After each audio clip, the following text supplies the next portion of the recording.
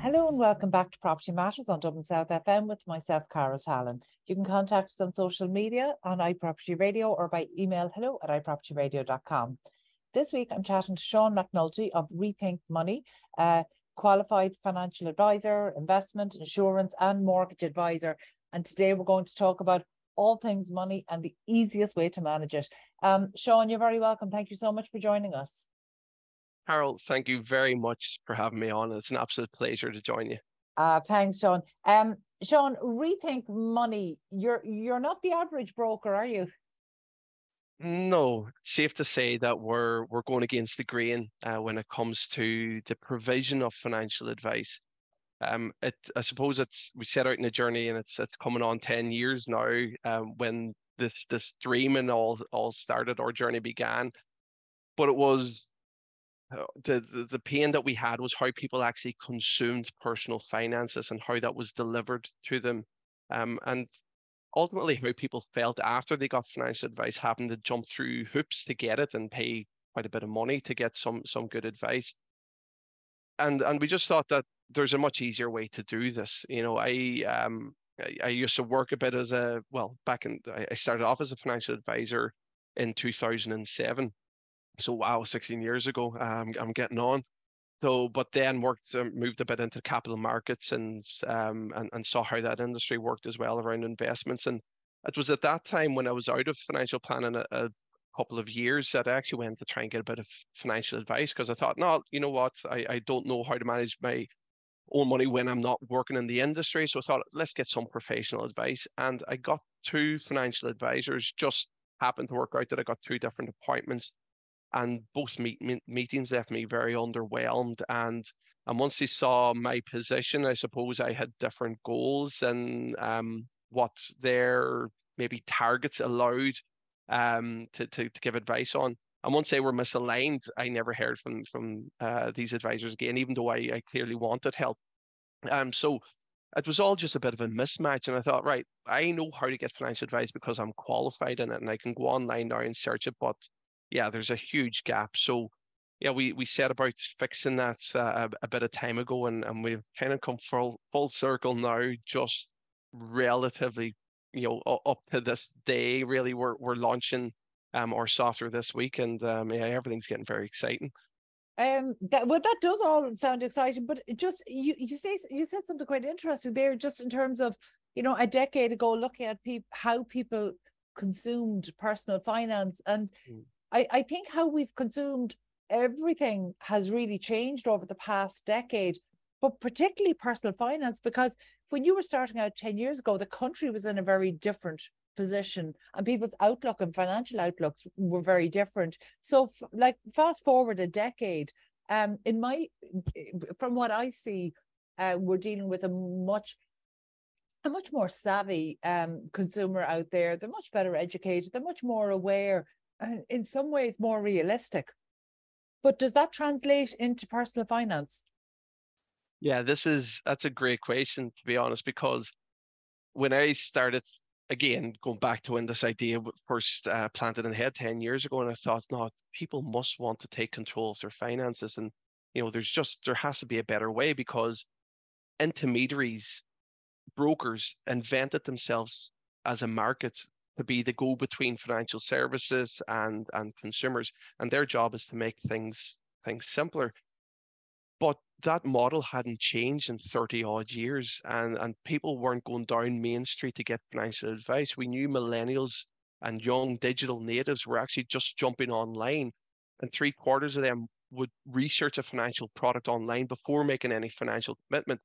So we thought, right, okay, the whole world is moving, had moved on online at that stage, and I was kind of scratching the head to figure out why insurance and why finance hadn't revolutionized itself. So back in 2013, fintech wasn't a huge buzzword. You were able to still get on Twitter hashtag and read all the posts on fintech from the day. Now you couldn't even read them in the ones posted in the last minute. So it's what we've seen in the last 10 years is the banking industry has adapted and has revolutionized itself, because I always use the old analogy that if you had told somebody in the 90s that banks would operate extremely efficiently without the bank tellers being there, then people would have laughed at you. But we see what's happened, with fintech and with that balloon of innovation and investment into there. But again, with the insurance side, with the mortgage side, with the financial advice provision, that model has not changed.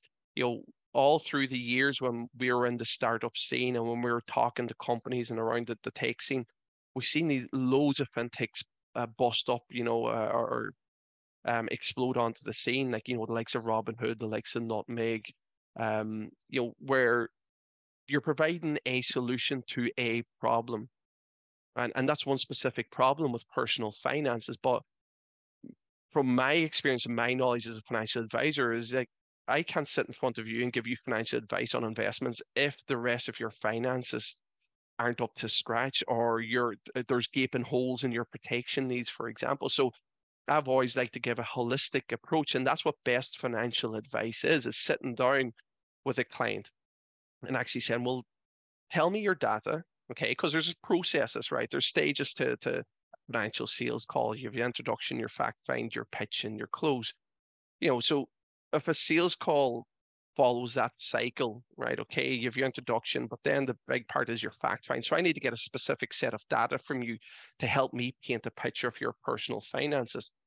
Well, then in that case, can't you just give your specific information to a software like you do in the rest of your digital life? Everyone interacts with digital technology on an ever increasing pace, okay?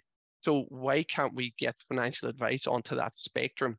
And it just wasn't happening, okay? And we did start, I left, the old tier one investment bank I was working for at the time. I won't mention any names or brands. I'll try and keep it clean. So I left them at the time and I went through Enterprise Ireland, the New Frontiers program. I said, listen, I have this idea and here I've built this model of what I want to build on Excel because I was quite good at Excel. I'm not a techie, but I could build what I wanted on Excel. And I have this idea and yeah, listen, that's first business. We went through the Enterprise Ireland role, but we kind of got swayed in by the banks and kind of got brought to their front door because they caught wind of what we were doing. And they saw the validity and what we were doing as a software, and consumers really wanted us. And it really fitted in with their mantra at the time, which was innovation, customer experience, getting from point A to point B in as efficient way as possible using technology. So we got some very good validation, even though we had a couple of ditches to sit in along the way. And we got a couple of setbacks and, trials and tribulations of a normal startup company. But we learned a lot because we got good validation. We were working within this industry for quite a period of time. So consumer sentiment, yes, has accelerated towards, a digital performance of financial advice. And again, I know I'm kind of shouting out numbers from research that we kind of conducted and curated, but we've always known that digital savvy people, as we call them, people who grew up with tech, will go online and do their research. But again, there is an element of people when it comes to financial advice, and I kind of call this the ostrich effect sometimes, where people are afraid of it, so they stick their head in the sand and they actually put, the financial review or consultation on the long finger. And then you have the problem where people don't know where to go for financial advice because that broker model, I believe, of asking your mum and dad who their financial advisor was and going down that road for financial advice, I believe that's broken or breaking, and they're not going that way anymore. So it was all about how we could marry up what we were doing in the software space, obviously being wholly compliant in terms of what the central bank would expect from a financial advisor, and then giving the consumers what they wanted in terms of a customer experience and matching the CX, the customer experience design, to what you would expect to get from a social media. Because let's face it, whether we like it or not, everybody's on some form of social media, whether it's LinkedIn, whether it's TikTok, whether it's Facebook or Instagram. Everybody has a little habit of getting on there. But so it's just to marry that ease of use and that's simplicity with something that people find so complex and hard to understand. And it was kind of easy for us because we're like, right, okay, we know finance and technology, and we can make this simple. It's just a bit of a process, and it took us a bit longer than we had expected, but we think we're there now. You mentioned there that the new platform is launching this week. So what will that do for consumers? What is the offering? Like, take us through maybe a typical customer journey that they would go on. Okay, so we have a technology that makes financial advice automated. So now you don't need to actually book a meeting with a financial advisor to actually figure out what your finances are about. So as a financial advisor, out of every 20 meetings I have with clients, 19 of them come to me because they want a specific product. And let's face it, the purchase of financial products are based on human emotions, the wants and the needs. So they need to move out of the house, or they want the holiday, or they want to retire early, or they need life cover because they just had kids. So wants and needs. So we focused on that. So as I said, 19 out of 20 will come looking for a specific product. So when you get to our platform now, which we're wrapping into an app soon as well, but when you get there, you'll be able to look at each area of your personal finances. So again, we're authorized as a mortgage intermediary, an investment intermediary, and insurance intermediary. So let's say, for example, it's life insurance just. So essentially all you have to do with our platform is quickly hop into life cover. Again, we're collecting that simple data. We're not going down the route of, okay, give me your name, your PPS number, your date of birth, and your dog's first name. We base it on the financials. Okay, so it's specifically for you. We're going to ask the data only that we require to give you a piece of financial advice, a generalized piece of financial advice. But at the end of the day, it's personalized to the data that you've put in. So then it's okay, listen, you need 341,000 of life cover to cover you for the next 20 years until your youngest child is 20. It follows that logic. Be happy with that, click quote, and then you get your quote. So because obviously we're a technology-led company, we're cutting out the time, obviously, but also cutting out the paper waste and a lot of the waste that goes on with financial advice. And that's another question maybe that we might get into. So we're cutting out the waste, which allows us to have lower costs, and we don't have the overheads that traditional brokers would have. Sean, is there any danger of diminishing the quality of advice? So, like, for example, I'm thinking, so say, for example, somebody who knows that they want to buy a house this year, or over the next 2 years even. So they essentially they can make application inquiries online, but sometimes what they need is to be told where they're falling down. So, for example, if somebody comes to you and they want to make a mortgage application over the next 12 or 24 months, they're not ready yet based on the financials. Can the software kind of guide their way, the same way that a traditional broker might sit them down and say, listen, you're not there yet. If we put in an application today, it wouldn't be successful. However, these are things you can do over the next 3, 6, 9, or 12 months to make sure that you are ready to do it. And sometimes they can be as simple as disconnecting your Paddy Power account, or sometimes, they might take a little more effort, but essentially you're putting people on a track. It's not necessarily advice, but you're putting them on the track to get to where they need to go. Is there a mechanism for this within your software? Yeah, it's a mechanism. The foundations of that question are written into the logic of our software. So again, what we have built is not just a very static and square piece of software. It's a fluid, organic piece of software that we can eventually teach it on a daily basis. And the word machine learning is kind of thrown about when it comes to technology and in fintech. But essentially, it's a growing organism where we can actually let's talk about what we have today. So when you come to a financial broker, in a person, the broker, as you rightly say, is going to direct you and say, well, okay, you're not looking good now. We have already built that into our code. So essentially, the code of our software is me speaking.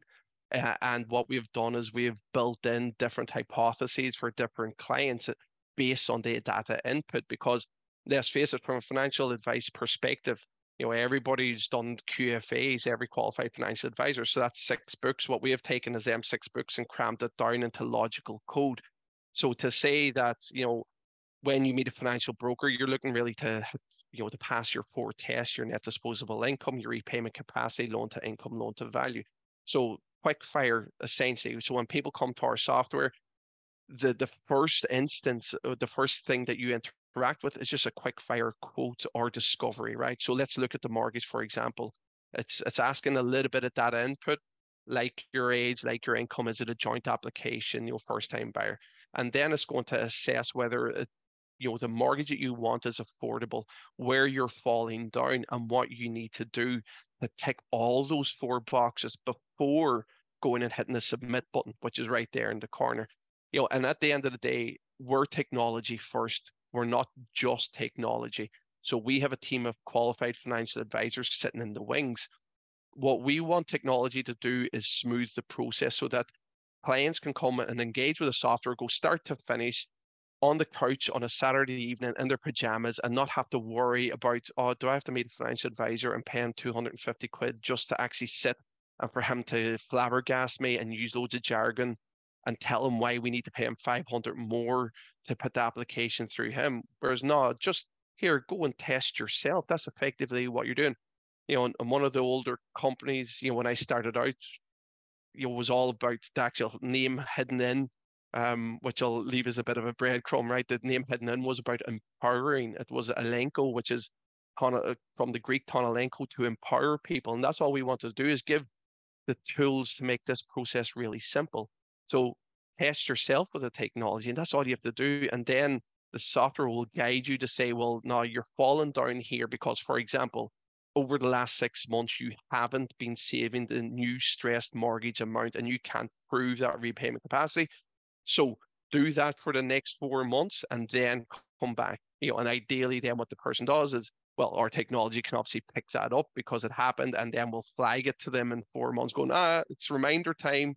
Here, jump in, click this button, now hit submit, and now we're ready to collect information. So the whole process is digital, but through web chat, phone, and video call like we're doing now, there's a QFA that's sitting there, and we do free consultations as well. So that it's always going to be manicured. We just want the supported as well. Technology. Yeah, absolutely. Yeah, absolutely. Okay. And I think that giving people control over their finances is really important. As somebody who had exceptionally low financial literacy, and I would probably still be below average, which means I have to work twice as hard just to be able to maintain any sort of stability. Anything that automates this, that automates the process, that makes it easy to stay on track, is a really important one. Particularly because we're seeing the data that first time buyers and people trying to trade up and down, the profiles are really changing. So actually, I'm going to put this question to you, and I don't know if you'll have the information off the top of your head, but it's something we're curious about. We had house hunter Liz O'Kane on the show a couple of weeks ago, and I asked her what the profile of a typical first-time buyer was, because I knew 10 years ago what that profile was. It was fairly well defined. Now it doesn't seem to be very well defined at all. It could be somebody from late 20s if they're exceedingly lucky and in a high level in a relationship with somebody who's earning at a high level as well. But it could be first-time buyers going up to their 50s, which was unheard of even a decade ago. So are you able to kind of give some insight based on the data that you have there? Have you any insights into what the typical profile of a first-time buyer today is? I suppose all I can speak to on that is our own experience and clients that we deal with now. And obviously, as we're just launching software, I'm doing free one-to-one consultations. So actually getting to meet with the first-time buyers.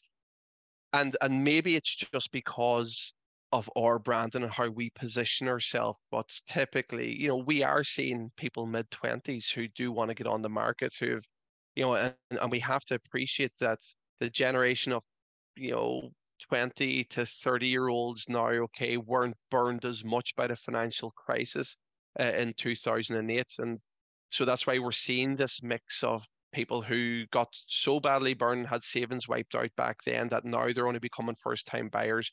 But then the younger generation that are coming through have left college and got into decent jobs and have actually started saving and actually learnt from the scalding that that the slightly older generation did receive. But they know what happened in the market, and they know that, I think it's obviously a very Irish thing about getting on the property market and not letting rent be dead money.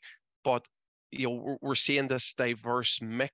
So really, in our case, we're talking about 25 to 45-year-olds coming in as first time buyers, and probably more weighted towards a younger, 25 to 35. But then we have clients as well who have been in the home renting, and actually a few cases that have happened over the last few months is people just actually finally agreeing a price with the landlord because they've been renting since the For time so back long. shortly after the crash. Yeah. Joe, I'm really delighted to hear that, because even if it is just anecdotal or based on your experience, because we don't have the stats around that. However, only in the last month, I think it was Charlie Weston in The Independent did a report that that there are tenants living in properties today paying a rent that is 50% more than the mortgage if they were to buy that same property. So not even a different property or a larger property. So just the house they're currently renting or the apartment they're currently renting, if they were to secure a mortgage on that, they would essentially save themselves 50%, and that's huge. So I suppose that takes us back to, you talked about people in their mid-20s not being burnt by the crash and therefore having, maybe having sizable savings. But I'm looking at the cost of living and rent. So are these mid-20-year-olds who are living at home? Because that's the only way I can Yeah. see to do that. Yeah. That, in that case that they would be, and touching on that point that you mentioned about Charlie Western, then it's a bitter cycle then, right? Because they're paying so much on rent. So how do they get out of that cycle of not paying rent and saving for a deposit? And it really, listen, I suppose we can get into the political. No, we can't actually get into the political side and just leave that to the side, right? About the crisis that's happening, but it is a horrible cycle, and of course we saw it much more now. If we circle back in 10 years ago, 2013, and actually think about how many people actually, because of the crisis, just had to move home with their parents and actually leave where they were renting and stuff. So, but yeah, what we've started to see in our own experience is that it is young professionals that haven't left home too long ago. But I think what's happened as well, to kind of marry that, and where people have come out of college and gotten decent jobs, is because the tech industry has boomed so well over the last 10 years. And because, listen, in general, up to 2018, 2019, the markets actually did pretty well. And now what we're seeing is, especially since COVID as well, we're seeing a huge rise in wages and money being paid. And, because of decentralization as well, people can work from home, or maybe call it more work from home rather than decentralization. But that's now because young people could get out of college and start a really good paying job while working from their hometown as well, or working from their parents' sitting room or spare bedroom, Yeah. actually allowed them to save money quite quickly.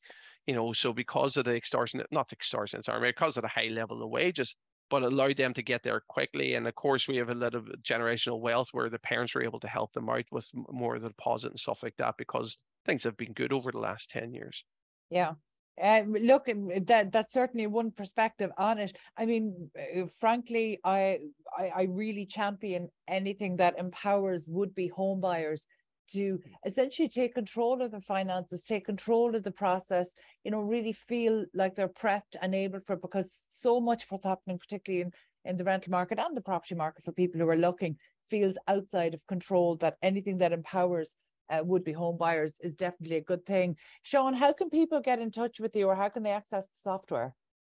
Yeah, so just to hit on one point before I quickly do that, just because you mentioned a couple of times about empowering in education, you mentioned yourself that we're under maybe educated, as you say, when it comes to managing your finances.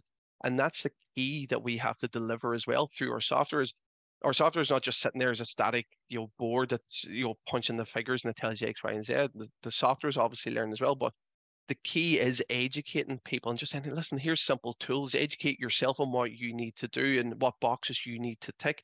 And if you go back, why is there such a problem with financial literacy, as you say? It's because we're not educated on it in primary, secondary, or third level education. We're not taught how to manage our finances.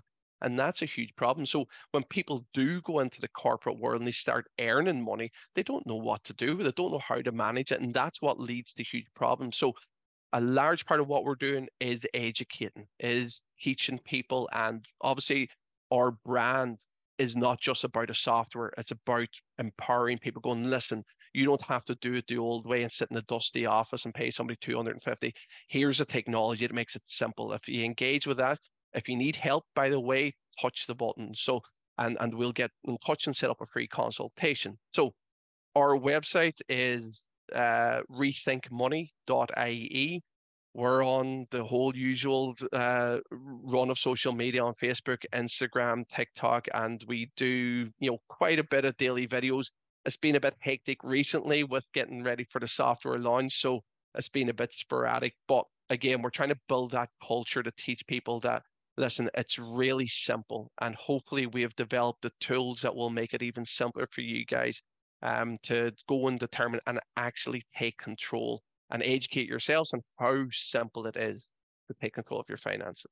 Super. And to be fair, Sean, you have it clearly laid out in the title, Rethink Money. So thank you so much for joining us today, and best of luck with the software launch. We'll definitely be watching how that goes and encouraging potential home buyers to go in and take a look. Thank you for joining us today. That was Sean McNulty of Rethink Money. And that's it from us this week. You can get in touch with the show on social media at iProperty Radio or by emailing hello@iPropertyRadio.com. My thanks to the Hear Me Roar production team and to Luke Delaney on sound for Dublin South FM. Until next time, thank you for listening.